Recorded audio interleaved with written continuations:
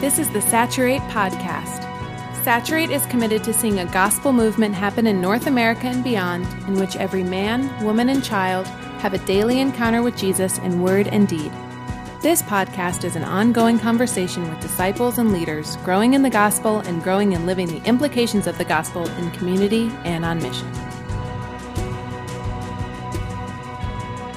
Welcome to the Saturate Podcast. I'm Brad Watson, and today I have a really good friend, a longtime friend, Duke Revard, joining me. He's the director of the Soma Family of Churches, overseeing a whole host of things, but really a growing group of churches that are working together to be family together and support one another, but also to see churches planted throughout North America and beyond.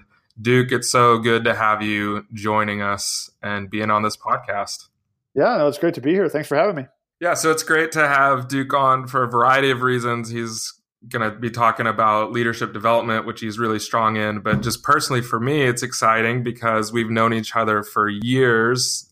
Duke was the catalyst or the primary instigator of seeing Bread and Wine planted in Portland. And then a little bit into that journey, I was brought in as a teammate, for which I'm incredibly grateful because I learned so much. And yeah, it's been fun to see our friendship kind of grow and evolve as I've become an adult, a real adult, and I don't know, stuff like that. So yeah, I really honestly remember meeting you, Brad. I was like in the thick of planting, and we had been in Portland, which if people know Portland, they know that it can be a angsty place, and there's a lot of folks who are, struggling with conventional thinking or all kinds of things. And I just remember kind of being weary of so much angst. And then I met this guy who was new to town, who was such an optimist and was so positive and was so excited about the church. I think you remember you said something like, "Man, I just love the church. I just love what God does with his people." It was like an oasis, man. I was so I haven't met anybody in Portland who's everybody's telling me how much they hate the church. This is amazing. So, really, really thankful, Brad, for your love for the church that's been steady, and for the partnership that we've had in various capacities over the years. I can remember that whole meeting very vividly in really dark coffee shop in North Portland, and it's amazing to see what God did with our teamwork together, but then also just through the years how we both stepped into different things. I think often I tell people, because for me, I was not even a seminary graduate at the time, just a kid with a lot of optimism and a lot of past talent usage, within the church, play music. I could talk in front of people. I could do those sorts of things. But it was such a blessing to come into a church planting team and be welcomed as a teammate and get to actually do disciple making and be given real responsibility and just my own personal development. I think that whole experience was unbelievable, even after transitioning to more of some primary leadership within that same church. It was just really beautiful to experience. So really thankful for that and your intentionality with me throughout it. Yeah, you were always saying, we want you to develop as a leader. We want you to get better. And which was totally different than what I'd experienced in any other internship, church staff position, or anything like that. So yeah, glad that you're on to talk about this topic. No, glad to be here. I'm definitely excited about the topic, so it's good. So I think before we jump in, something we like to do on the podcast is just hear from our guests about what quote unquote ministry or disciple making looks like for you these days, or how is the gospel coming to light in your life? Just really helps us know that we're not a bunch of talking heads. I think that's for the listener, that we're just not just experts, pontificating, but we're people rooted in real lives, real communities. So for you, Duke, what is disciple making or ministry looking like for you? Sure. Yeah. So my family and I recently moved to West Fort Worth, Texas. And so we're kind of getting settled in a new community, getting acquainted with a new church, the City Church in Fort Worth, and getting acquainted with new school and new sports teams and a whole new rhythm of life and new culture. And so there's a lot of newness, but we're in a bit of a pop-up community. So there's a lot of new people moving to Fort Worth, moving to Metroplex in general.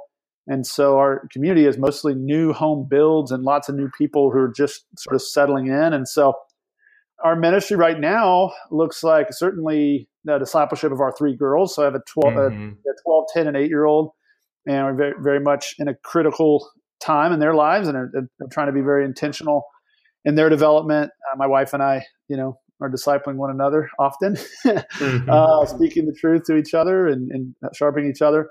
And then we're currently forming a missional community around wildlife, which is sort of the middle school expression of young life in our community. So being a new pop-up community, some of the institutions aren't even there yet. And so wildlife doesn't exist. So we're the sponsor couple to kind of get that kicked off. So we're rallying adults who are passionate about that to go after middle school students, which our daughter is a part of, and her friends and maybe their parents. And so we're doing that and gathering a crew and and then just meeting neighbors and friends and getting acquainted with sort of the culture and the folks that are around. So that's right now. The gospel right now, I mean, I had a realization this week about the gospel, or maybe more our kids and how we disciple our kids in the church in some ways. But my 8-year-old, I was actually taking her through a Saturate resource, this little plug. That's awesome. Yeah, we're working through the story of God for kids. And I realized, so we're in the deluge, or like the flood, and I realized for the first time, she didn't know that all the people died, that got on the ark. So she's read the Jesus Storybook Bible. She's been in countless Sunday school scenarios where she's heard the story, and it's all about, the animals, and there's 2 of them, and it's lots of coloring pages and other things, but she never got the real death part of it. Never saw the bodies floating in the water, so to speak, in that story. And it hit her for the first time, and she just was kind of rocked by the wrath of God, the judgment of God, and that aspect of the gospel. And so I realized that I had to really teach her the bad news of the gospel, the weightiness of sin, the holiness of God, the wrath of God. It's the justice of even God being just in his wrath and all those aspects of the gospel, and realize that was new to her, that probably sin and wrath had not been emphasized enough in the gospel as we had articulated it to her, because in her simple grid, it was, if God kills people, God's one of the bad guys, right? And we had to really work at that, which is also what, as you know, 20-somethings in Portland say the same thing.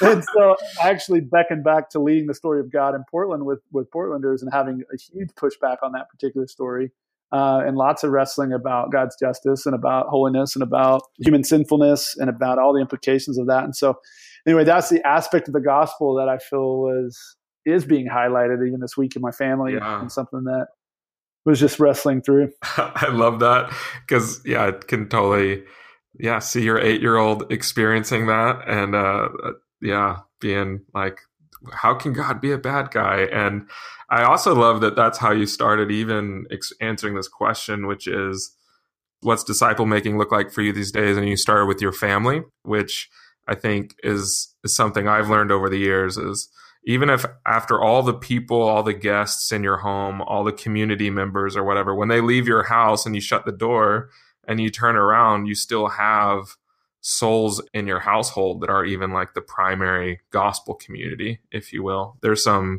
life on life happening that you can't get away from. And often, sadly, I think we imagine those people as not the people we're making disciples of. So so glad you shared that. And I think it truly is leadership development as well.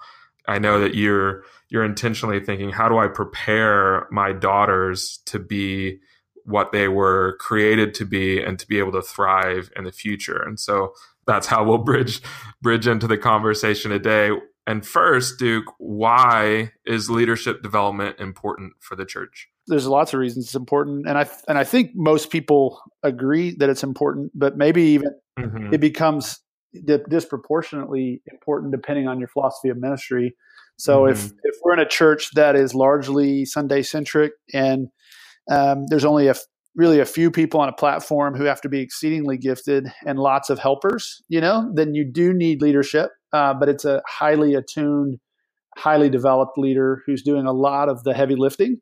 and then, a lot of volunteers. When you decide to be the church in the sense of, Saturate and a lot of the thrust of the Soma Family and other movements that are really pressing discipleship down into the everyday and emphasizing the priesthood of all believers, now leadership development becomes absolutely front and center. It becomes really sink or swim. If you're not able to multiply leaders, the thing doesn't go very far at all, because there's really only so many of the people that are already pretty developed and pretty formed that can lead, and you've got to be able to see more of that happening. So, yeah, I think that's there. Most people would agree we need leaders. The question is how many leaders and how are we going to develop them? As I was thinking about this question, I was even thinking that the priesthood of all believers is a Reformation doctrine that every Protestant church agrees with. There's no pushback on Ephesians 4.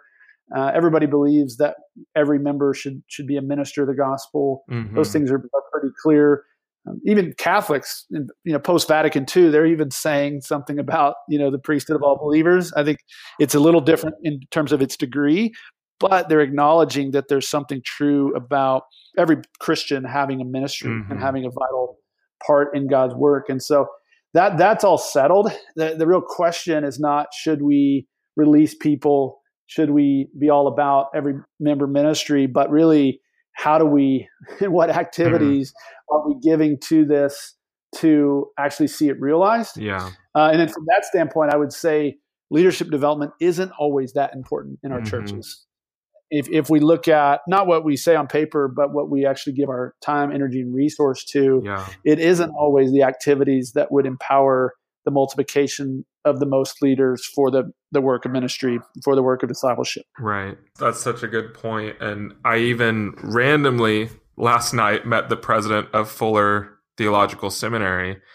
We sat next to each other in a concert, and it was really funny because I had no idea who he was, and he was, I guess, the most important person in the room. But one of the things that he shared was just how difficult it is for him to cast the vision to churches, that they're the ones that develop leaders, and the seminary kind of helps with that, because the paradigm has basically been, well, if someone's like really good or really talented or, wants to be a pastor, all we need to do is send them to the seminary and then they will make them leaders. And it's not something that the church is actively involved in. Besides, well, we just disciple people. And then if they feel called to be a leader or a pastor or a missional community leader, then somebody else will do that work. Which I think kind of leads to a question that I often feel many people trying to lead missional communities come up with, which is, can I just make disciples and then leadership just falls into place? That's something that I hear often. If I just do missional community perfectly, don't I get leaders? Would you agree with that? And what would you add?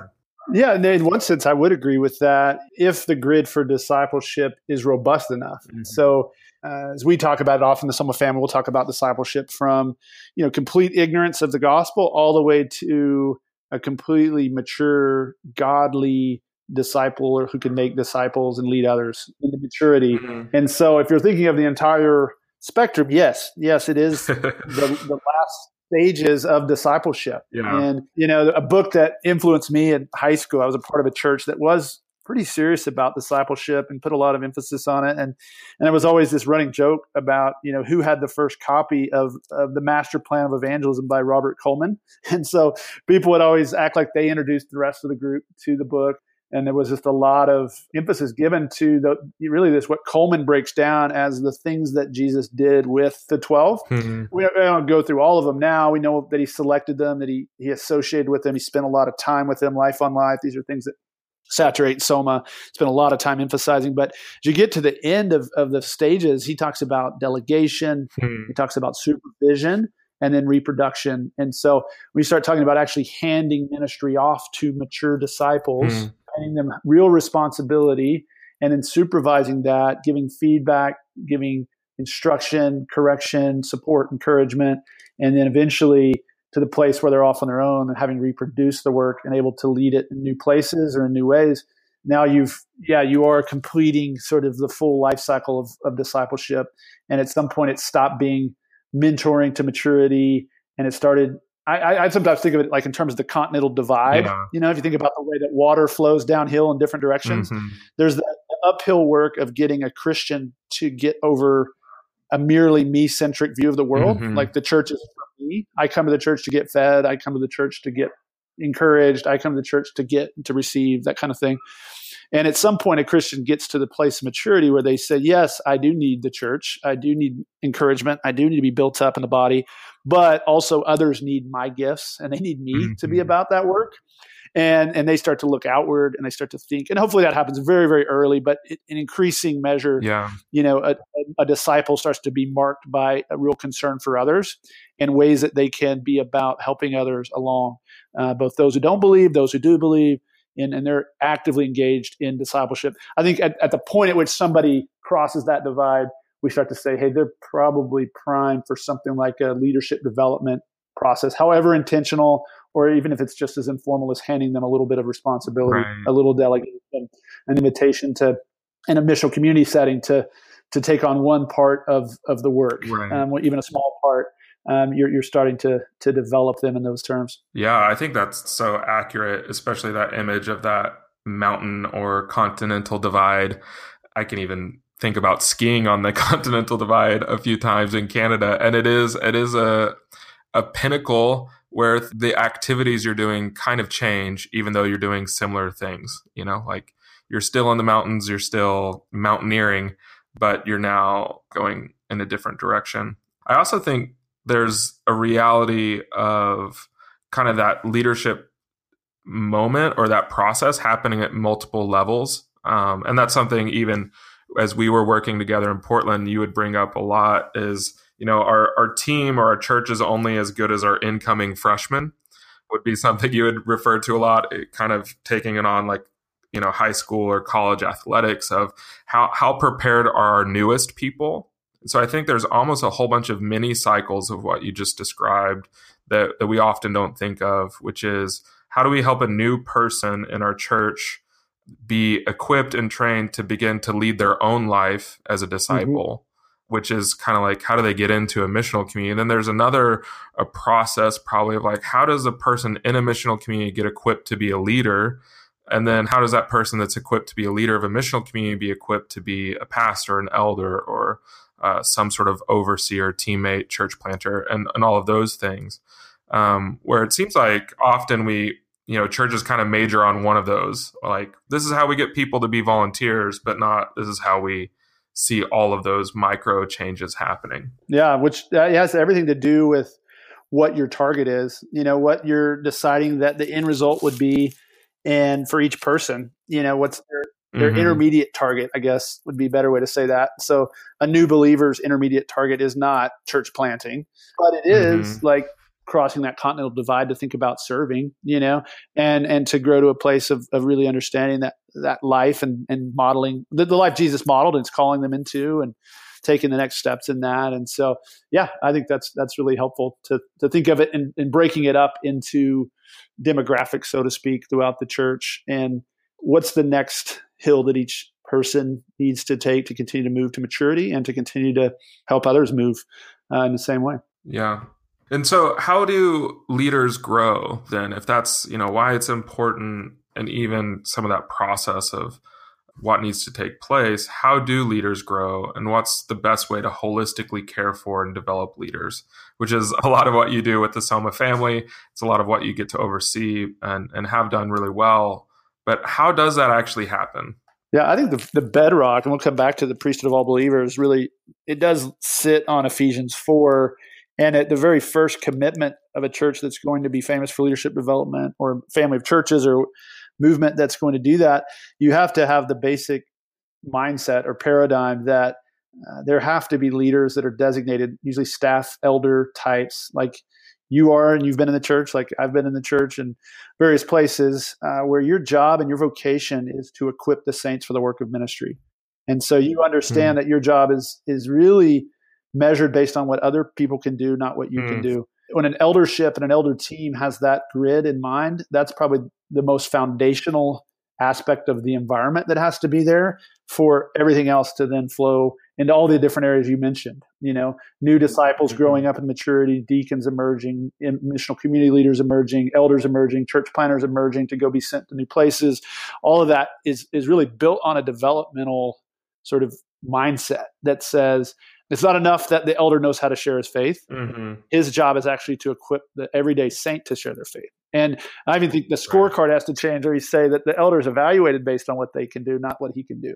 And it's not enough that I know how to counsel from the scripture or how to apply the gospel to the heart and gospel fluency. In fact, most of our churches, we have some pretty gospel fluent elders, and that's a really good thing. Mm-hmm. But the work of the elder and the work of the equipper is to impart that and to share that and to equip the everyday disciple to be fluent in the gospel and to be equipped to share their faith with non-believers and all those sorts of things. And so that's probably the foundation for me is just a mindset that says the staff doesn't do ministry. The staff equips the everyday disciple for the work of ministry, right in the middle of Ephesians 4. So that's really first. And then we could talk about the different ways that gets emphasis, and how to do that.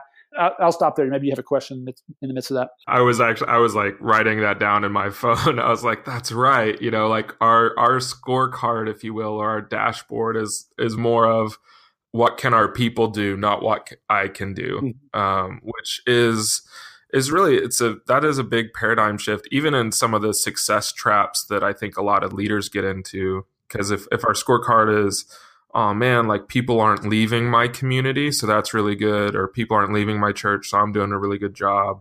But if it's actually, are people in my church able to share the gospel themselves? That really is a completely different marker than I can hold it all together. I'm reading a history of the Moravian church, and just how serious they were. It's really interesting to see what John Calvin and Martin Luther and others say about the quality of their disciples. I mean, they have very glowing things to say about the Moravians. But one of the things that Moravians took very, very seriously was equipping and accountability around equipping. And so they had a catechism, for kids, but they actually came around every quarter and checked in on the dads and how well the dads were catechizing their kids by testing the kids.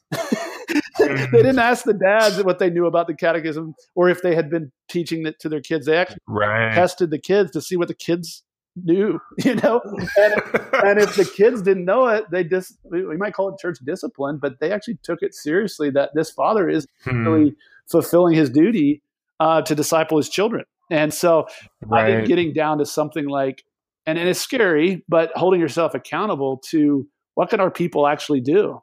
And setting the bar at something that's actual and real, which is different than, hey, did we do a training on that? Right. Because there's a difference. I was reading Ben Sass's book on the vanishing American adult, and he spends a lot of time on the difference between schooling and education. You can send your kids to school. That doesn't mean they got an education. Right. You can do an equipping class on any given competency. That doesn't mean your people know how to do it.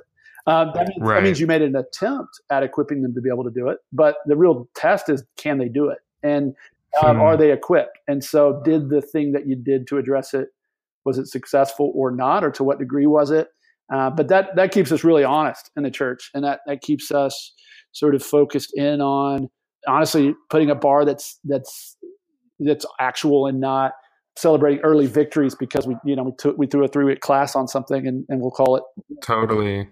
Yeah, which I think that's our default, transfer mode is I'm going to equip these people because we did an 8-week study on it, or we had this session, or I preached on that. I hear that all the time. It's like, well, we preached on that like 4 years ago, so we're good. Mm-hmm.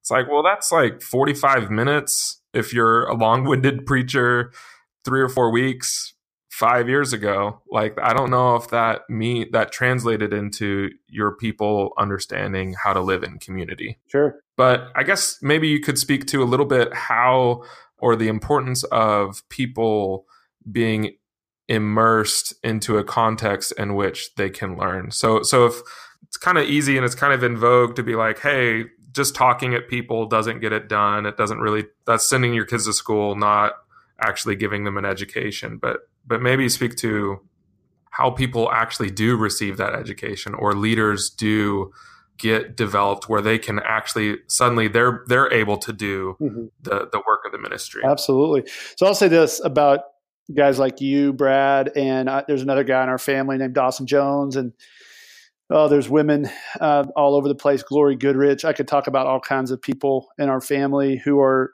very developed. They've been formed. I mean, I would almost equate it to like finding a primitive person finding an iPhone on the beach and saying, like somebody did something to create something. Like this.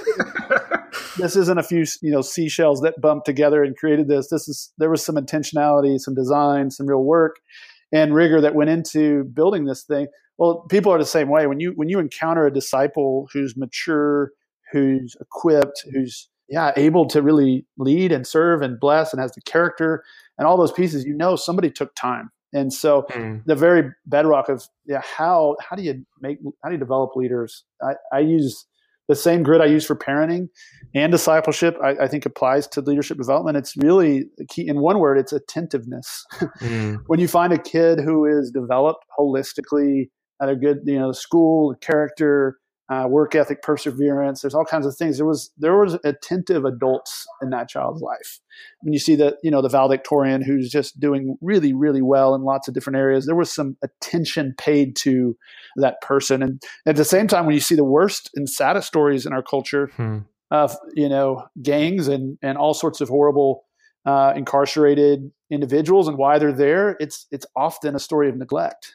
It's a story of complete neglect, fatherlessness, and other voids that were just not there. And so I think when we think about leadership development, I think about attentiveness, being attentive to a leader, somebody who has emerged as a leader. They've matured to the place where you can see them looking outward.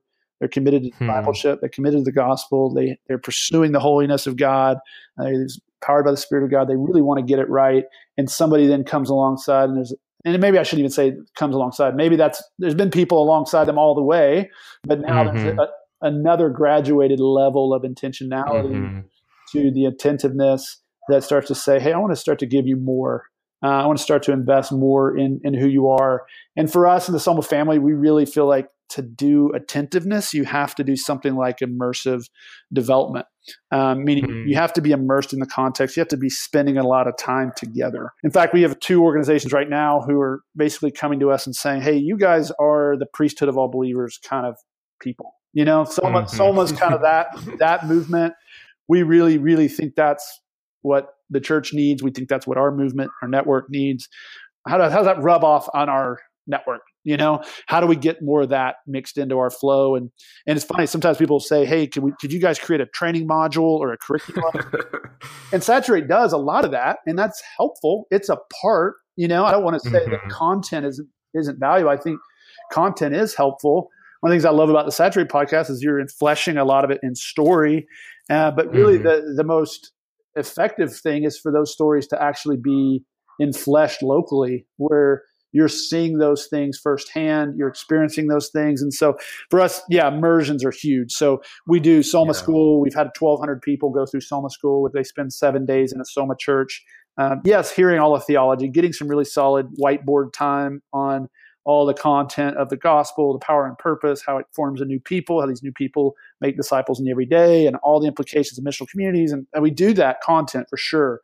But the value is their ability to live in a missional community for 7 days, to see it worked out, honestly, to see it demystified, where they realize like, hey, these people are doing pretty mundane things. Like I could pull that off. Like that's not crazy to just invite some friends over and watch a game and get to know them and build some relationship and share the gospel. Like I could do that.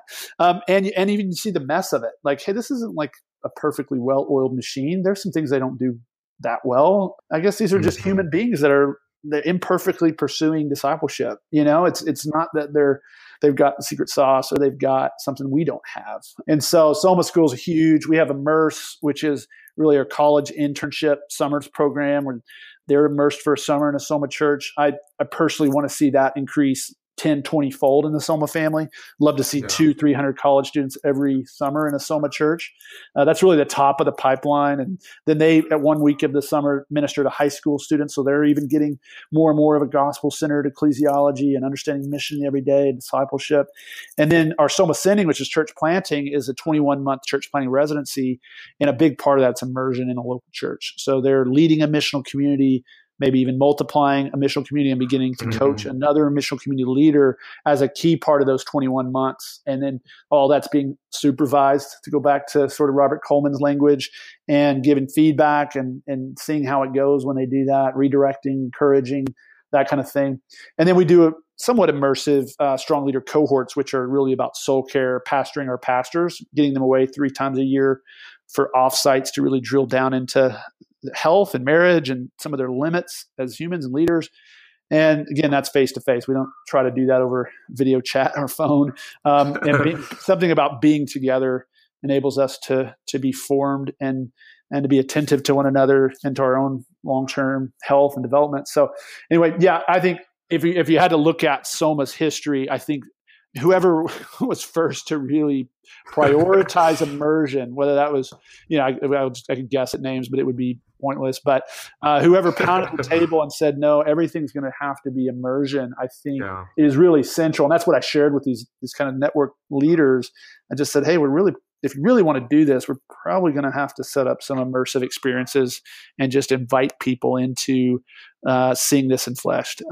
We're going to do the content. Please continue to download Saturate content. Listen to the podcast, like read the books, do all that. That's really good, but you're going to need to see it, and you're going to need to wrestle with it, and that's going to be really central in working its way out. I think that's so true. And one of the things that I've observed many times is that as a person that writes a lot of content, for as long as I can remember now, I've been writing stuff that people use, and that content can be helpful as a catalyst, almost like a movie trailer. It can catalyze people to be like, oh, I want to be part of that, or I want to watch that movie. But and our content, Saturate's content, Soma's content, can be really helpful for that way. Even think locally, a sermon can be that. But then it can't actually teach people how to live, where they get an education, to use your example, Duke. That would require life on life and an immersion kind of experience. And then content can also help on the back end of explaining things, kind of like the director's cut, where it's like, hey, you saw all this stuff happen.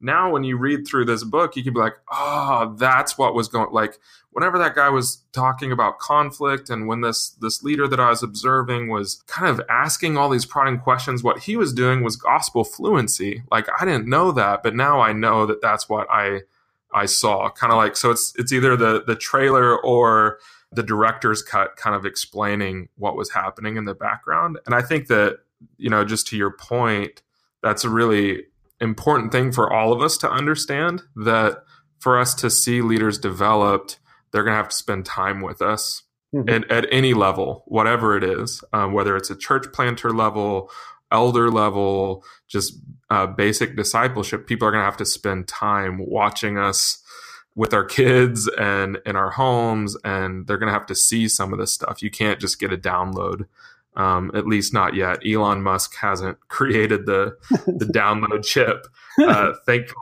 No, I love your metaphor. Yeah, I think that's a real developmental metaphor of, get exposed, get basic awareness, and come with some categories and come with a grid and a basic orientation into what we're talking about.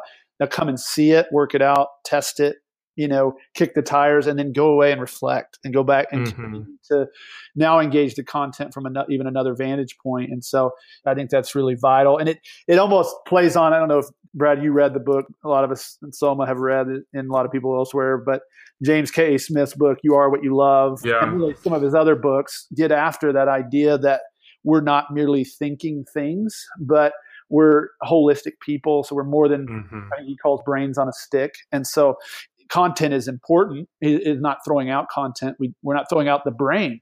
We're saying that the brain is an important part of the human person and human formation, but it's not the only part. There are other parts that have to be built out. But the Western academic education system, which has largely been taken and swallowed whole by the church, and as we think about discipleship and leadership development, hasn't always been super reflective about that, and has approached discipleship and leadership development simply as a content dump, as if people were merely thinking things and we just had to dump the right content in, and we would get mature disciples who could make disciples. And so it's more than that, but not less than that. Right. More. Yeah. And it doesn't even matter if the content is about missional community and life on life and life in mission or any of those things. And even if the content is that dump will not be enough, or that download will not be enough, which is just something I have to remind myself of often as someone who likes to teach and talk at people. So that's really great, Duke. And just for our listeners out there, I just highly recommend going on to the Soma website. It's wearesoma.com. And you can also connect with them on social media, and you can follow Duke on social media too. But just to explore some of those equipping opportunities. So maybe you're someone, if you're listening, who's read all the books and watched all the videos, and then you're still wondering, like, I just don't get it. That's probably because you've just watched the trailer and you need an immersion kind of experience. Or maybe you're thinking, man, I'd love to see this next generation, if you're a youth minister even, really kind of grasp this, connect and see how maybe you could be part of an immersion over the summer. Or if you're thinking about planting a church, there's Soma Sending. There's a bunch available out there. And so I'd challenge you to check that out. We have 4, right, this year, Soma schools, Duke? Yep, there's 4 Soma schools. There's going to be one in Spokane, Washington, one in LA with Brad and others there, one in Nashville, Tennessee, and one in Virginia Beach, Virginia. Or actually Chesapeake, Virginia. So yeah, we'll have 4. And yeah, those are great opportunities. You can find those on the Soma website Brad referenced. And yeah, they're a great opportunity. In fact, Brad went to Soma school. I went to Soma school. Many people, like I said, 1,200 people have been a week immersed in this, that have all been, some of us wrecked for life for any other way of being the church. And I don't think that happened by reading a book. And I had read some books. I'd read Alan Hirsch and Chester and Timmis and all kinds of other books that were getting after some of the concepts. Yeah, I think that's a great opportunity for those who are kind of leaning in that way. So yeah, check all of those out. Or another big takeaway for you might just be thinking, how do we develop leaders ourselves? And how do we really engage? Even if you're just a community leader, a missional community or a small group, whatever you would want to call it, maybe a big takeaway is like, how often do I allow and think through critically and have attentiveness towards the development of the other people? How am I basing my success or fruitfulness based off what they can do, not just what I can do? So those are some of the big takeaways today. Duke, thanks for hanging out and giving me some of your time and sharing that with the rest of the world. So appreciate you, brother. Yeah, appreciate you, brother. Thanks so much for having me on. That'll do it for the Saturate podcast. As always, you can give us a rating or review, however you're engaging with the podcast on whatever platform, mostly because that helps people find this content and know what it's all about. So your reviews and your feedback is also always really helpful. You can send us questions on things that we should cover in the podcast. Send those questions through social media or the email hello@saturatetheworld.com. Thanks for joining us and listening in, and we'll be talking again soon. Today's podcast was edited by Ben Fort, and our theme music is written and performed by the band Mopac.